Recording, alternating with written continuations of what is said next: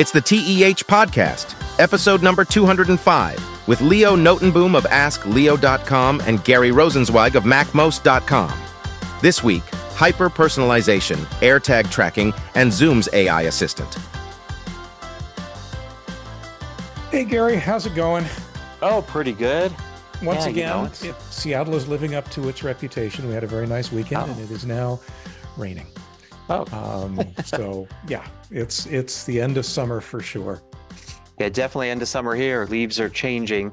The only problem is in Colorado, you've got a lot of evergreen trees. Right. So I thought it would be fun to take the dog up into the mountains right now, where it's like prime leaf changing season. And I just, there's this trail. There's tons of trees.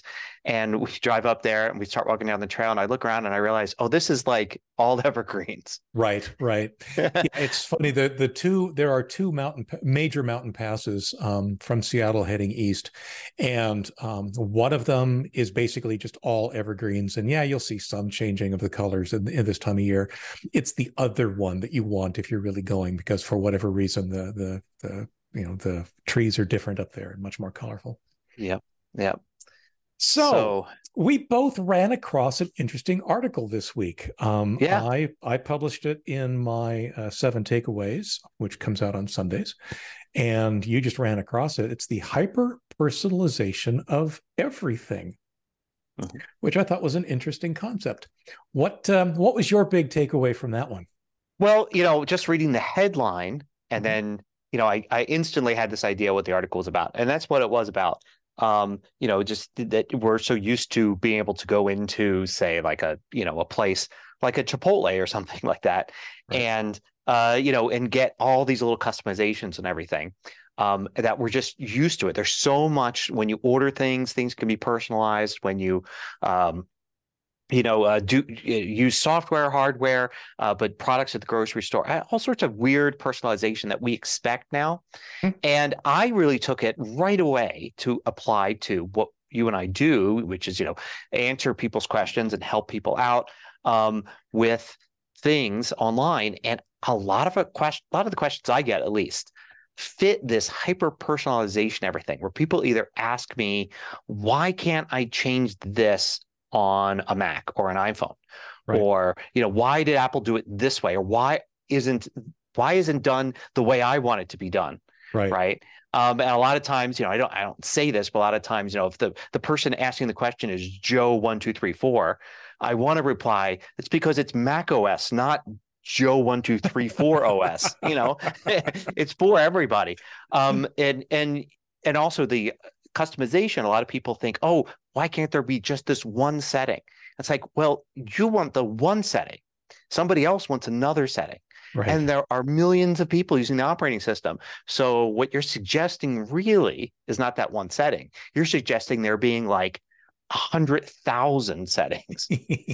and then I don't think you'd like that. I don't think you'd like going to the settings for an app or system settings for the whole system, and then it being 100 times the size that it is now, and spending the next 24 hours. Spending the next 24 hours turning things off and on. And I get it all the time. I get people complaining about why it's not like this, or not like, or why did they remove this feature, or change this feature, or add this feature, or another one is like, why did they add this? Nobody uses this. Like, or who uses that? Like Apple, one of the big things they talk about is stickers, right? They introduced this thing called stickers, and you could use them in text messages and other places. You could put little graphics. Sometimes they're animated. Sometimes they're just a picture of you with a thumbs up or something like that. Tons of different things you can do with stickers.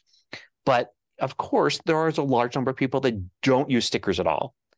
And obviously, there are a lot of people that do, because Apple keeps improving it and people keep getting excited about the improvements. But I get people saying, it's like, why are they wasting? Why is like one of the main new features, new capabilities on stickers? I never use this. I don't know anybody uses this. Why are they wasting their time on it when my favorite bug here has been around for 4 years? Yep. And it's like, just because you don't use it doesn't mean other people don't. Believe me, Apple, the largest company in the world by some measurements, is not just blindly saying, hey, we created stickers. I bet you everybody uses them, and we're not going to do any research at all to determine if they do or not. They know what people are using. and they know how to like budget their time. But it's not always going to be it's not always about you. Right, right. Yeah. Which is basically brings it right back to the topic to the article we ran into. What I love about that article was how it started. It described a scenario on TikTok, of all things, where there's apparently a trend, as there apparently are trends on TikTok, with people sharing bean recipes. You know, Yeah. bean whatever, bean this, bean that. And apparently there's a large number of people that feel the need to comment on, what if I don't like beans? Yeah. Which is just bizarre, because Yeah. the sheer concept of the fact that, okay, maybe this video isn't for you, just never occurs to them.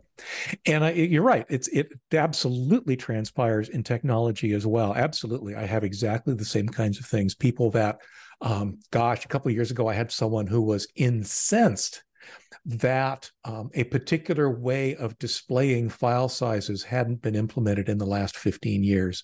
And he was absolutely convinced that that was the single biggest issue that Windows, or in this case, Windows File Explorer, had to overcome. I mean, he couldn't understand how people could use it without this feature, even though, of course, millions and millions of people are using it every day without the feature. It's kind of interesting. It's kind of frightening. I know that from your perspective and mine, it gets occasionally a little annoying. Yeah. I mean, part of our job is to be annoyed in private, and then be helpful in public. try and explain, okay, well, like you said, it's not necessarily the issue you think it is. I've got an article that I wrote, again, a couple of years ago, I think it was, and it's literally called "Why Ask Why," because that's one of the very common questions. A lot of times people don't necessarily want to fix a problem or solve a problem, although they would prefer that the problem be resolved to their liking, but they're desperately trying to understand or want an answer to, why did they do it this way?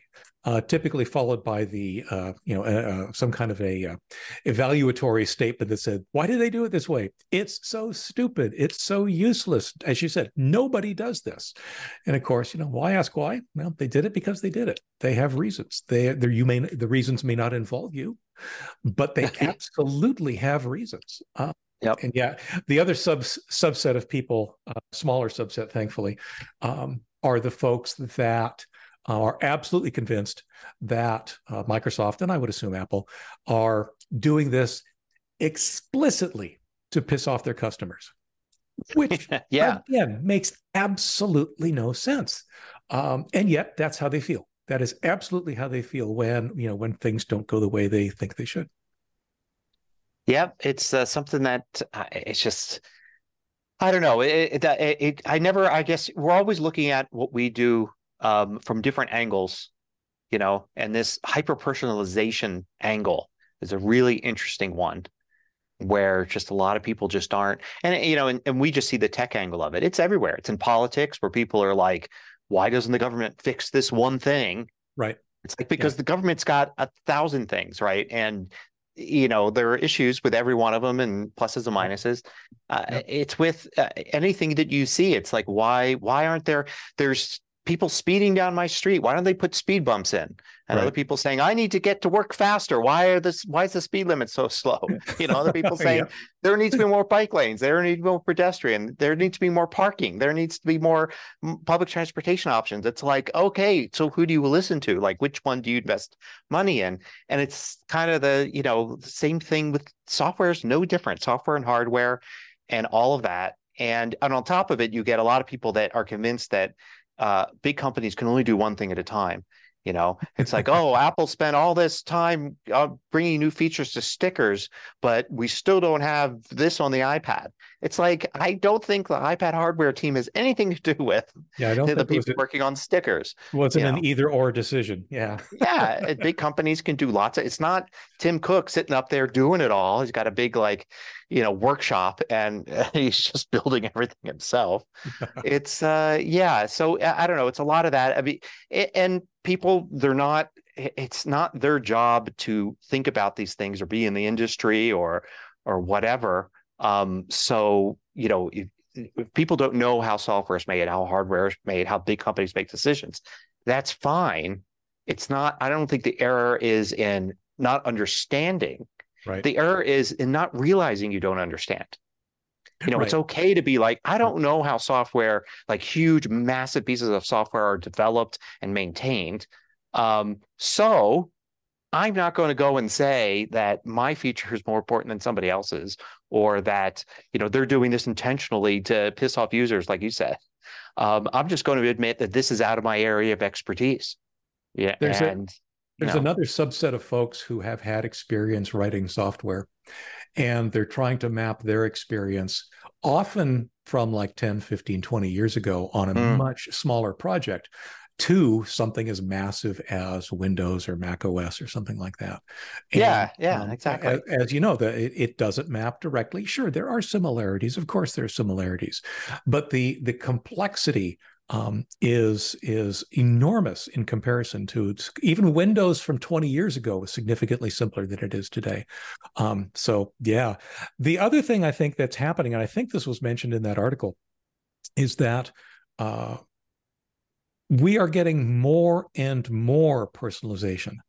By that, I mean things like our social media feeds, the ads we see, as we traverse the web in various places, even the products that get recommended to us by sites like Amazon and so forth. If you go to Amazon.com and I go to Amazon.com, you and I are going to see different things. And that's because the experience is personalized based on, well, presumably our purchase history, but probably even more than that. So people have become more and more used to, and as a side effect, expecting it to be more and more personalized to their specific tastes and needs and opinions and whatever. And yeah, ultimately it's making the scenario even worse in that sense. I mean, it's always been a thing, right? We've always wanted the pothole on our street to get fixed, but now we're just being more and more trained to expect this kind of hyper personalization. Yeah, exactly. And I think companies do lean into it. Like, I think we do have more options now than ever before. I mean, I'd like, Sure. Like fast food, like, I do one of those meal services now, online meal services where they ship you all the fresh ingredients and a recipe and you put it together. And there are personalization options. You could substitute out things. Right. So it's not just select this meal and that's what you get. It's like, no, I want this meal, but with, I want a vegetarian, or I want this with, not this ingredient, but that ingredient.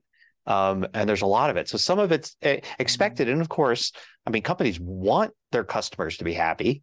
So if they can provide some sort of personalization, they will, but it's the kind of thing like like the beans, it's like it's a dish that's based on beans. If you don't like it, eat something else. Maybe you don't want beans. Yeah. Yeah. I mean, that's fine.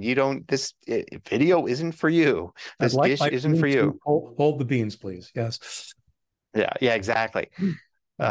So anyway, I do like this quote you threw in the notes, that every setting in software is a design choice that a developer avoided.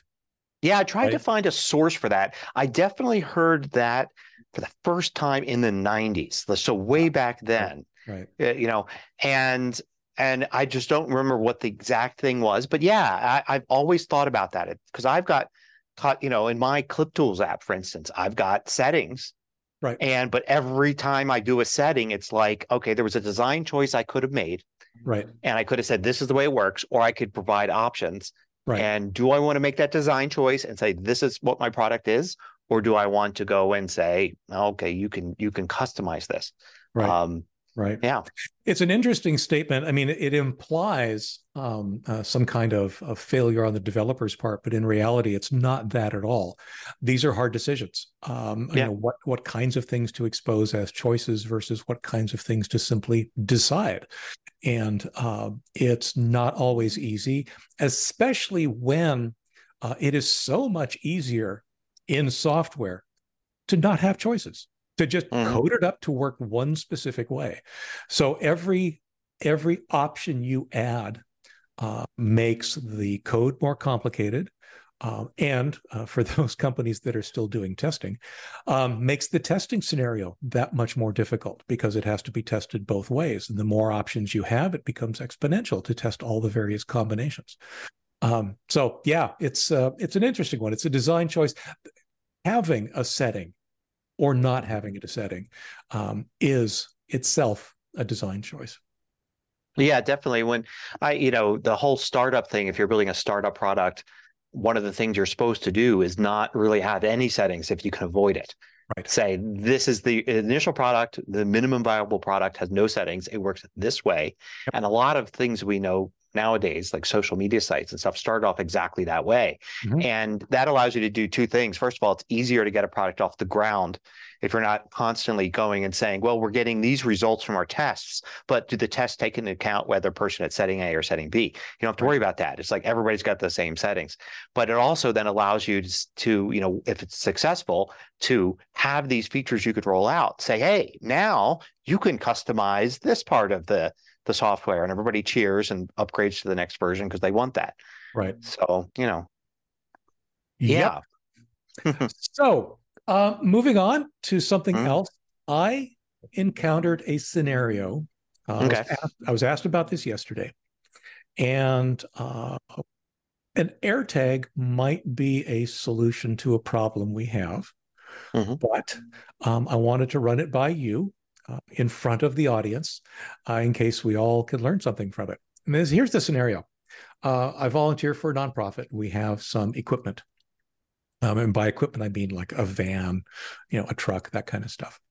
And one of the places where that equipment is stored has had a higher than average theft issue, experience. So we're concerned that basically somebody's going to run off with the vehicle.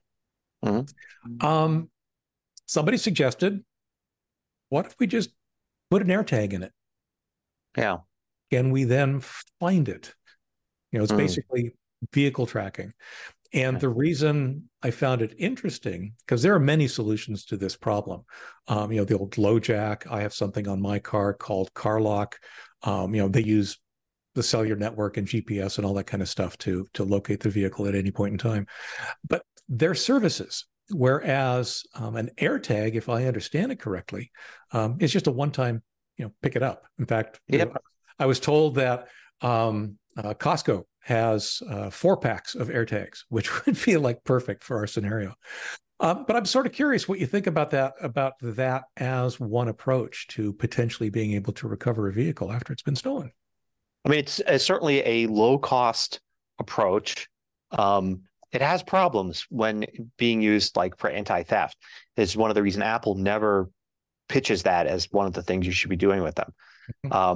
Of course, it's not sending out any signals and figuring out where it is on its own, right? It's relying on people with iPhones being nearby, right? Yeah.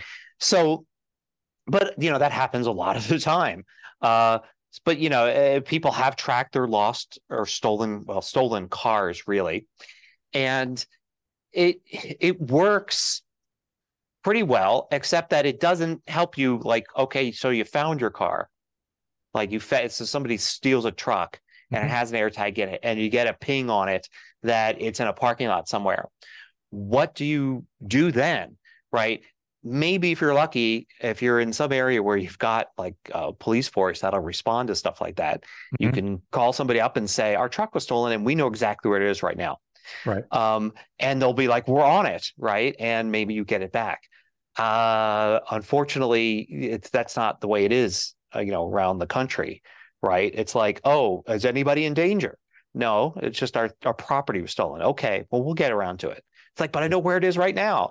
And it's like, well, we're not going to be able to do anything with that, So that's like one problem is like, what do you do? Or if it's, something where, okay, the police aren't going to do anything, we can go to the parking lot and there it is. There are some individuals with our truck. What do we do now, right? How much is the truck worth to us? Because it could not be good if you confront, people that are breaking the law on your own without, police. So there's that. It doesn't really solve that. It's like the better way to solve is something that maybe prevents the theft either right up front or, of course, insurance, which you're just, you're paying some amount of money. And if, say, that does actually become, it does get stolen, then you just go and kind of shrug and say, well, this is why we have insurance. Plus, of course, the fact that with stolen vehicles in particular, you have the issue of like, sometimes police do find your car. Like a week later, we found your car. Great. Oh, it's completely trash, stripped. It, it was in 2 accidents at least. And there's quite a mess in the back seat too. That kind of thing. And you're like, oh God, I wish they didn't find the car. Would have been much better off. So I mean, it's a marginal thing. It certainly does give you something to do if there's a theft. It's like those, I've talked before about the doorbell cameras and stuff. Mm-hmm. It's like, oh, somebody stole our package off our porch and we have video of them. Great. So instead of a package that's stolen and nothing, we have a package that's stolen and a video because, you don't end up getting it back, or, if you do, it's destroyed or opened or damaged or whatever, so it's marginal. But then again, the other side of it is it's $25. Right.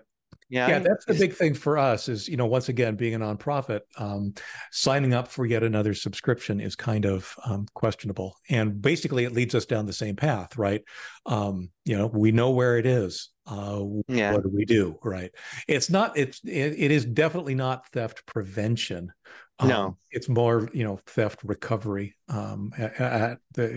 hopefully. But so I had a couple of questions about the AirTag physically, and that is, for example, if it's inside a vehicle, it's not quite a Faraday cage, but it's a metal box. Does it still work? It will still work. Its range will be limited. So you definitely want to find a place to put it where it may get less of that. Like a lot of cars, of course, today, some of the paneling's metal and some's not, right? Mm-hmm. So, finding a good spot where it gets a good signal, happens to be behind, or like people putting it in like the tail light, assembly, that kind of thing where it's not actually you can't see it in the tail light, but maybe it's like at the bottom there or something. And it's like, oh, okay. So there's a lot of plastic around it. It's not as much metal. Stuff like that can help. Sometimes you have to just look like on a car by car basis, kind of find a good spot for it. With trucks and stuff, it gets harder because there's more metal, but that is a concern. Yeah, there's still taillights in that. A lot of times, a lot of the cases, the articles I've read, the actual phone that has reported the location has belonged to the thief. Right. Right. Yeah. A thief steals a car, gets in the car and drives off, and the location's being reported, and that is just the AirTag going to the thief's iPhone, and then the thief's iPhone snitching on them, right, and showing where the location of that AirTag is. So that that in that case, if you put it like in the center console, or in the glove box, even it may not have great range outside the car, but it's got the range inside the car. Another thing to consider is, of course, that since there's anti-stalking measures in there. Right. You get the indication that the AirTag, an AirTag is following you around. So in some situations, you've got where the person is, if they have it long enough or whatever, it may start beeping, or their phone, if they have an iPhone, may start telling them that an AirTag has been following you. Right.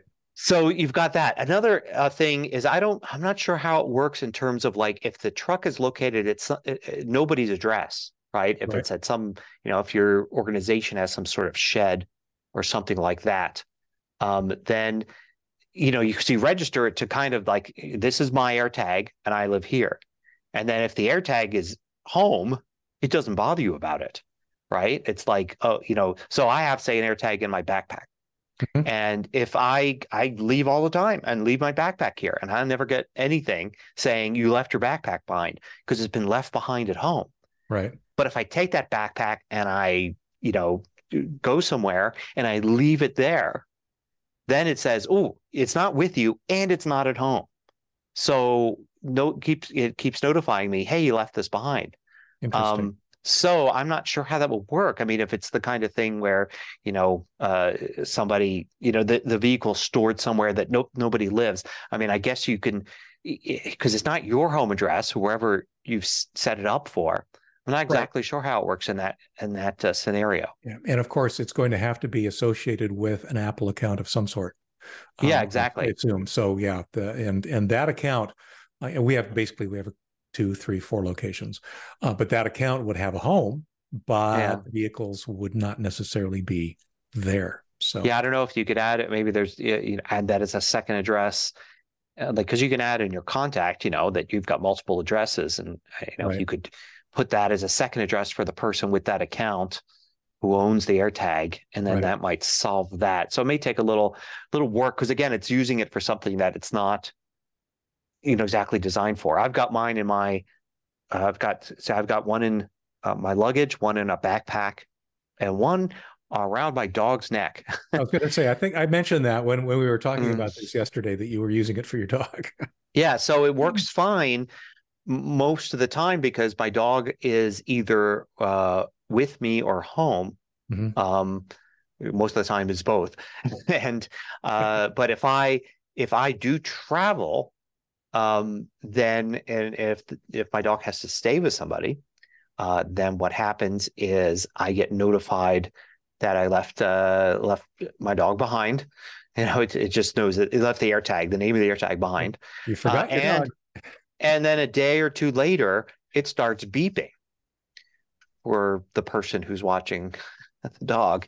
So, saying that, hey, there's an AirTag here and it's kind of been with you and it's not in its owner's home. So, all of that. So that has been a problem. So I just remember to take the AirTag out, which is a shame, because that's the time when I most want the AirTag to be around my dog's neck. Of course, because somebody else is watching the dog, right? And and they lose her or whatever. Yeah, absolutely. Yeah. So, but I have to take the AirTag out and leave it at home, else it's going to start beeping because of that. So, but again, Apple does not say this is what it's for. It's not. It's supposed to be in your backpack. It's supposed to be in your briefcase.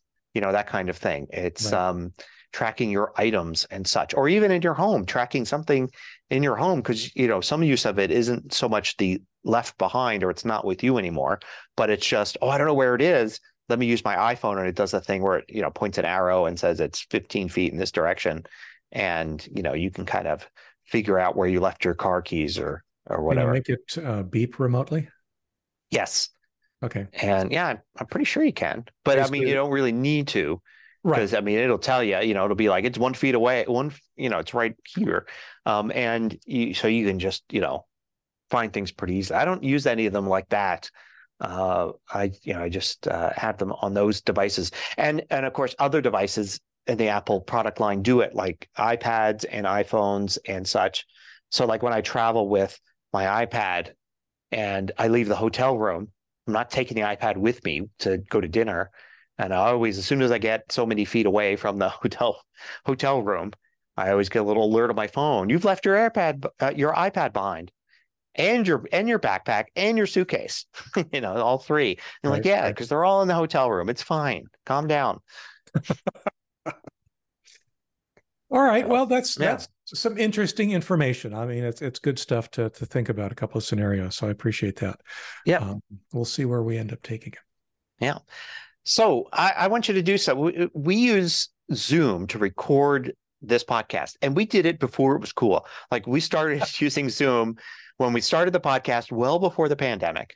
Right. And when Zoom was like very new, and we weren't even thinking like the video part. We were like, oh, this is a way to have like a teleconference, whether it's video or audio, and you could hit a record button. So we could easily record a podcast this way.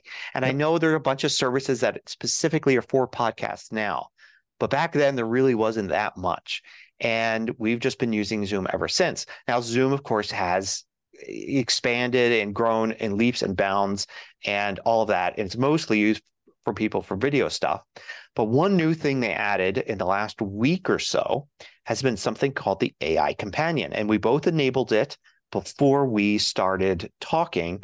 And now if you I want you to do this with me here, Leo. I want you to click on AI Companion, and then it comes up on the side. Yes. And then you could type, catch me up, and then return. Okay. And then it is going to generate something. And this is what it says. During the meeting, Gary Rosenzweig and Leo Notenboom discussed the use of AirTags and their limitations. They talked about the range and placement of AirTags in vehicles, potential for false location reporting, and the issue of the AirTag beeping when left behind. They also briefly mentioned using Zoom for recording their podcast and the new AI companion feature in Zoom.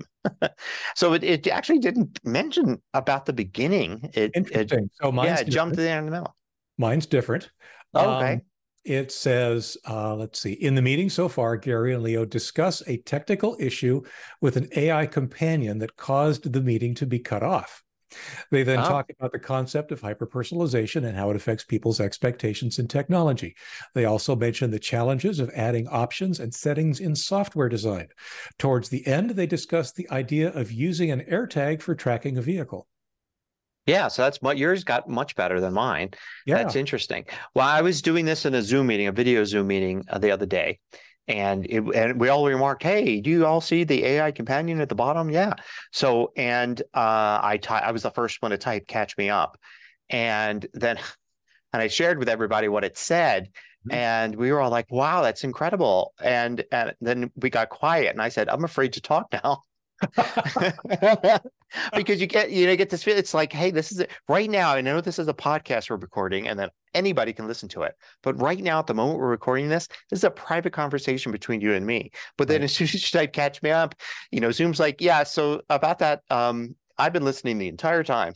I mean, all it's doing is just generating a transcript, keeping that in mind.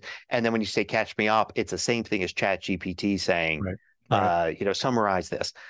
That's all it's doing. You can also do some other stuff. One of them was you can ask if you've been mentioned, and it will tell you. So think of 30 people in a meeting. You come sneak in a little late, or maybe you've had it on mute for a bit, and you can ask if you've been mentioned, and it will tell you. So you've got that, and I think there's a bunch of other things that you can do. Let's see. Oh, was my name mentioned? What are the action items?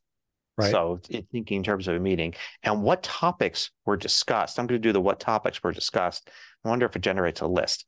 Include a technical issue with AI companion, hyper-personalization and its impact on technology, challenges of adding options and settings in software design, and the use of an AirTag for tracking a vehicle. I mean, perfect. Except the beginning, it's like we weren't really talking about a technical issue with the AI companion. We were just because it was a technical issue with us that we restarted Zoom. So, but the rest of it gets right.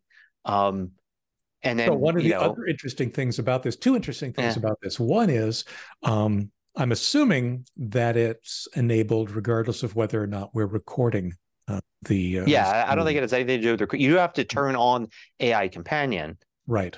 Yeah, that's because when we did, we should mention that at the beginning of the meeting, you click AI companion and it asks, would you like it to turn it on? And you'd say yes. So it wasn't doing it automatically. Right. But of course, if you're in a meeting with 30 people and one person says, yes, I want this on, right, then that person has it on. Yeah. The other thing is, gosh, I forgot the other thing. The ask it. Ask it. What's the that's what it was. It was that we obviously it's not clear, of course, from the published podcast, but we actually hit the record button before we actually start the formal podcast, which implies that they've been listening to everything, whether we publish it publicly or not. Yeah. So interesting stuff. Oh, this reminded me of a scenario that happened to me. Now, I've mentioned before that I use something called CRISP. It is a essentially audio enhancement. For example, you did not hear the leaf blower outside my office here about a few minutes ago. And should my dogs bark, theoretically, you won't hear them. It's funny. I was recording one of my videos and I had to sneeze in the middle of it. And I record with CRISP on as well. Yeah. So I've got this wonderful video of me sneezing silently because CRISP removed it. I didn't do anything to remove it. I didn't mute myself. It just said, "Oh, this is not somebody talking, so I'm just going to remove it." Was very cool. Anyway, one of the other things that Crisp has done is they have added transcripts. Yeah. Oh, same thing. They're doing more or less what Zoom is doing, except they haven't thrown the AI Q&A at it. But they're just automatically, if you turn it on, automatically recording a transcript. Now, I did not realize that it was on when I ended up making a phone call to a friend of the family who was discussing some personal stuff. And this person has a bit of an accent. It was just me, but it was a case where I wanted to be able to describe what had been said to my wife later. Mm-hmm. And, I mean, you saw it just a few minutes ago. My memory is not necessarily something that is to be relied on. And I suck at taking notes, especially in real time. So I just happened to, after the conversation, fire up Crisp, and lo and behold, I had a complete transcript of this phone call that did an amazing job with this person's accent. This person's, it's clearly, a foreign national who's, for whom English is a second language. So there's definitely a lot of things about the way it was spoken that would make it difficult. Heck, it makes it difficult for me to understand sometimes. Crisp did a fine job, and it turned out to be perfect. I just said, "Okay, here, Kathy, have a look at this." And sure enough, she was able to read the conversation, make complete sense of it. And then I took it to the next level. I copy pasted the entire transcript into Chat GPT. And I asked Chat GPT to summarize the conversation. And it gave me a summary that was so good. I mean, I can't go into the details, but it was one of those things where both my wife and I were shocked at, from this transcript, which of course had some broken English in it, but it was well recognized. Chat GPT came out with a very good an accurate summary of the entire conversation. It just blew us both away. It was very, very impressive. But yeah, there's more and more of this stuff going on for sure. Yeah, no, I saw that they had that transcript thing with Crisp as well, and I was using Crisp for a while, on my particularly not to do the stuff like on Zoom and stuff, but to do my show, to cut down the noise and echo, room echo, all sorts of stuff. I actually left Crisp. It worked, but I had some annoyances. One of those being that it was very centered, and obviously it only really been tested with one user account. And when you do tutorials like we do, like I don't know about you, but I switch user accounts. So I have a user account that's like very vanilla. It's called MacMost, and it's got like instead of my face, there's the there's the MacMost logo and all of that. And I leave stuff like as I want to do during tutorials, and you don't see my personal stuff. Like if I go to enter a password in the password manager, you're not going to see like here's all my accounts to my banks and stuff. It's what I record all of my regular stuff on. But sometimes I use my my regular account to do things, particularly if I'm doing like an iPhone or iPad one, so I'm not really recording my screen, or if I need to just record a bit of audio or something like that. And I would just switch between them. Well, Crisp made it very difficult.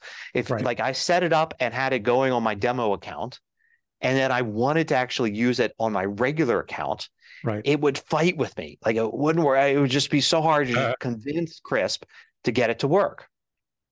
And then if I did get it to work, then I'd find if I went back to the demo account, I have to fight to get it to work on the demo account again, usually logging out, logging back in, relaunching the daemon, everything.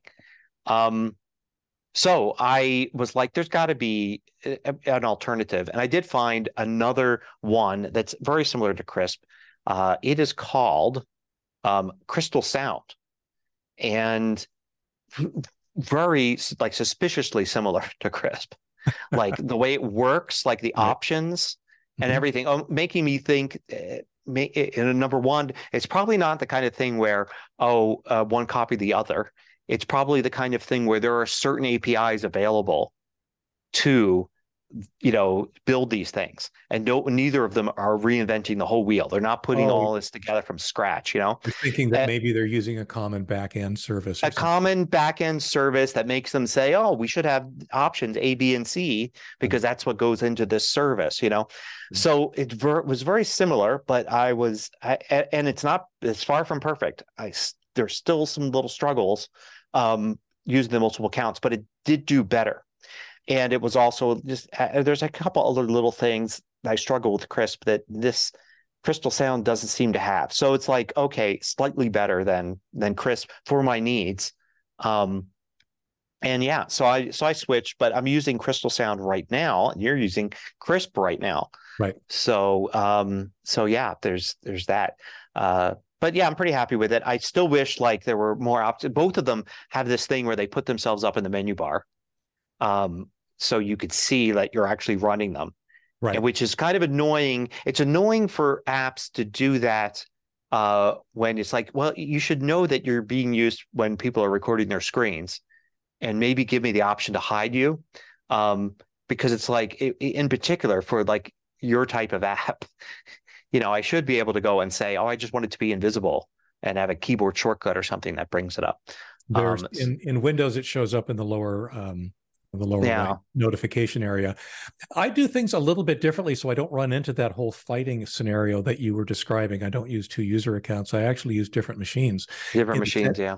In the sense that I have actually several virtual machines that I fire up to do my videos. So they are, like same as you, closer to what a normal user's machine would look like than mine, because mine's a mess. But that means, though, that I'm running Crisp and doing all of my audio recording in the one machine, my machine, and all I'm doing is really recording the screen and mouse and so forth on the virtual machine. So that kind of sidesteps that problem. I know. I wish either one of those really would offer the ability to just apply the filter to audio after the fact, because it's like for our use, I don't need it to be live. I mean, I appreciate it for right now. It's great. It's live, but I'd love to be able to just have the raw recording from the microphone, which I'm doing anyway, and then say afterwards, oh, here's a little feature where I can, run this through it. One of the things I do is I do record two audio tracks. I record straight from the mic, and I record the first it was Crisp, now it's Crystal Sound, that input as well. So I have two parallel audio tracks, and I did that with Crisp because sometimes it would drop the first syllable after some silence. So particularly at the beginning of the video, where I would say, this is Gary, this is Gary from MacMost.com. Sometimes it would just be, this is Gary from MacMost.com. And I'll be like, so I'd be able to take the original audio and just do a little tweaking just to get overlay it on top of that first word, and it would sound right. And other times it would do it if I stopped and I had to change my screen and do something, and there was 20 seconds of silence in the video, it would do the same thing again. It was like, it wasn't ready for is this a noise or is this actual speech? And I wasn't sure. There have been other times when there's just minor little things. I haven't run into it as much with Crystal Sound, but with both of them, they both filter out my clapboard noise. So that's really annoying, because it's like I'm using the clapboard to pinpoint exactly and make sure my audio and video are synced up perfectly. Synchronize the sound, yeah. And because there is a, I think of 100 millisecond delay or 200 millisecond delay from the microphone to, the recording. So I want to do that. Now, strangely, I don't have that much of a delay. It's like half the delay coming from both Crisp or Crystal Sound. I think it must be happening in the opposite direction or something, where it's like the regular audio is say 200 milliseconds behind, and then for some reason the filtered sound is being pushed forward like 100 milliseconds. Weird. I don't know. But either way, I would love to be able to sync them up. I can't because the clapboard is completely silent, even with both of those, because it's filtered out its noise. And that really sucks. But I do things like I start each show, I do the clapboard and I say, be good. Because I went through all sorts of sounds, things that you could say. And the word be Oh, right. Yep. really seems to be something like almost like a visual clapboard. If I zero in on my mouth, Right. I could really tell the exact frame where Right. you should hear that beginning of the B come out. And it's amazing how many things I rejected before I came up with B. And then I was like, well, B what? And so I was like, it's weird if I clap and say B. I don't know. It just felt weird. So I thought, well, I'll encourage myself. I'll say, be good. Yep. And so every video I start off with that, and then I synchronize with me saying B. So yeah. So I don't know. It's like not perfect.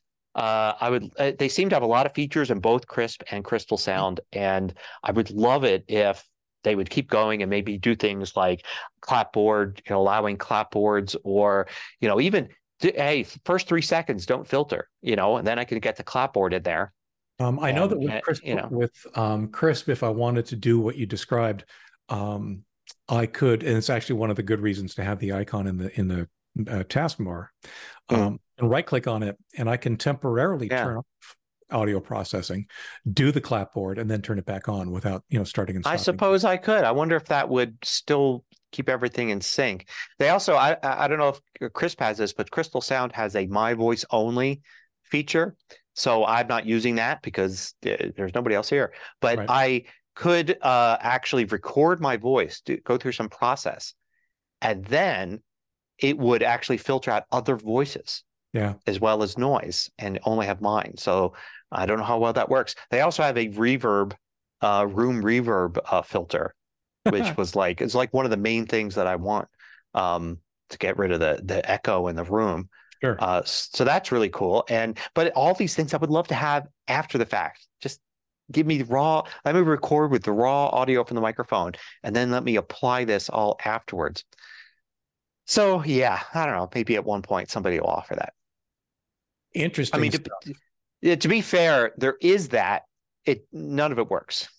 Like the software I've got has an actual noise filtering thing, and you could set it to a percentage, and either it's so low of a percentage that it doesn't help, or it's too high of a percentage and it might be my voice begins to sound bad and words get really clipped. That what you're describing is more of sort of a mathematical transform that's applied across the entire audio, whereas things like Crisp and Crystal Sound are doing things more fluidly. I'm reluctant to say AI, but nonetheless, they are AI. They're doing something that is much more context aware of the sound through. So no, it's definitely it's some form of AI. It's not thinking about what we're saying or anything like that, but it is doing something with the audio on a dynamic basis, depending upon what's going on. It's not the same filter applied uniformly. So yeah, I'd love to see that in some more advanced after the fact form. Yep. So, but speaking of audio, you've got something else here interesting that I haven't played with yet. Oh yeah, so this is really cool because we talked about this many months ago when we first started talking about Chat GPT. We said, it's kind of neat. It's like you can talk to the computer now, except you're not talking, you're typing, and you're not, hearing, you're reading, right? But why doesn't somebody just go to the next step, right? And now Chat GPT itself, not somebody else, does have that. You have to have the app, so the phone app. So I've got Chat GPT app on the iPhone, which is a free app, the official one. I'm not talking about anything from anybody else. The official, Chat GPT app that has now a mode that it's okay. You have to go into the settings. You have to enable new features. You have to go and enable this, and you have to have a paid subscription in order to even use it. And once you enable it, though, your phone it changes the look of the app completely, and it's just listening to you. and then you just talk and you ask a question, and you don't have to touch the screen at all. You can put the phone down. You ask a question, and it will respond with a Chat GPT answer, and then you can continue to converse. So I did what, my main thing is with this is like I used it to try to learn something. There was a mention of a historical event in a book. I meant to look it up on Wikipedia or something, but I didn't get around to it. So I just turned this voice mode on and I said, tell me about this. And then I listened to the response. And then I asked a question about the response and it gave me more information. And I went back and forth. And I was like, this is great. This could replace, podcast for me, just a conversation. I learned all this stuff without having to type. Look, I could have closed my eyes completely and just conversed with ChatGPT. Now, I could also do the same thing with like any other thing that ChatGPT does, like, playing games, like I've talked about doing role-playing games or, therapy or, anything you want to do. But it does work fluidly. There isn't a press to speak, press to listen, that kind of stuff. It is just talk, hands off. So it's kind of neat. It's like, okay, this feels a little bit more like the future now. Got some cool stuff together. Oh, I've got it. I just turned it on. Yeah. On my phone. And interesting. I'm going to have to play with this offline. So I've been looking forward to this. I actually updated the app a couple of weeks ago with the expectation that it would show up, and it hadn't showed up yet. The other thing that's interesting about this is that this seems like what everybody was expecting of Alexa. Yeah. And I have heard rumblings that the Echo team is in fact working on turning on that kind of feature in all of the devices we all have scattered through our homes. That too will be interesting to suddenly start having rather than a simple Q&A session with the Echo, an actual conversation or whatever is appropriate. But yep, yeah, interesting stuff. Going to start playing with it. Mm-hmm. I've been using Chat GPT as an idea generator. I think you were saying that too. I, for example, I suck at coming up with visual concepts for thumbnails, for video thumbnails. So wow. I've been asking Chat GPT, okay, give me 10 ideas for clickable video thumbnails and then give it the article title. And not all of them are good. I mean, absolutely not. But it's almost always that I can come up with something that, that kind of sort of makes sense. And it gives me something useful. Good use for that. I also noticed that, we're seeing this stuff crop up more and more. When you post something to YouTube, I don't know if it's everybody's account now, but when I post something new to YouTube, under my title, when I assign the video a title, there's a suggestion button now. Oh. And YouTube will give me suggestions, I assume generated by some sort of AI, for other titles that I could use for this video. Either of the add-ons installed, vidIQ or yeah, this is definitely not those. This is real YouTube. Real YouTube. Yeah. Okay. Yeah, so that's kind of interesting and neat. Yeah, so and I think we're going to start. That's like the two directions this is going. One is, of course, improvements to the main body of chatbots, so ChatGPT and Bard and all of that. But the other way it's going is seeing it crop up in little places where it's just one little thing.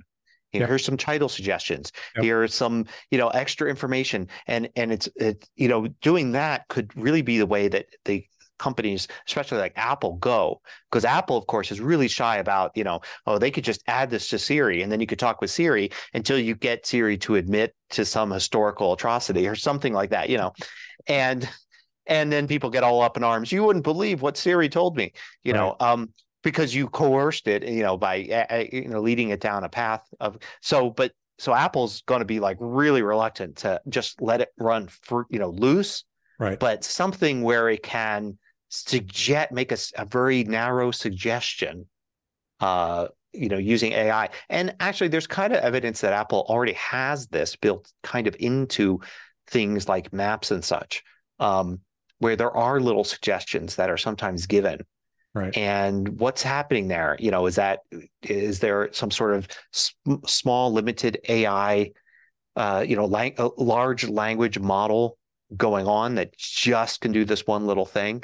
Um, so yeah, I guess that's the thing a lot of people weren't talking about. It was almost a year ago. It was like 10 months ago when this all appeared. Yeah. Was everybody was thinking Chat GPT everything, but what about the leaking into the rest of society, Yep. like into social media, into just in a very limited small way, little tiny devices that do things, but now have suggestions for you on how to use them or what to do at various times, that kind of deal. It's all interesting and very cool. Yeah. See, I set up the transition there. Yes. Yeah. Nice. Speaking of cool. Speaking of cool, so my item for Ain't It Cool this week, we finally got around to watching Guardians of the Galaxy 3 last night. Oh, okay. Yeah. And thoroughly enjoyed it.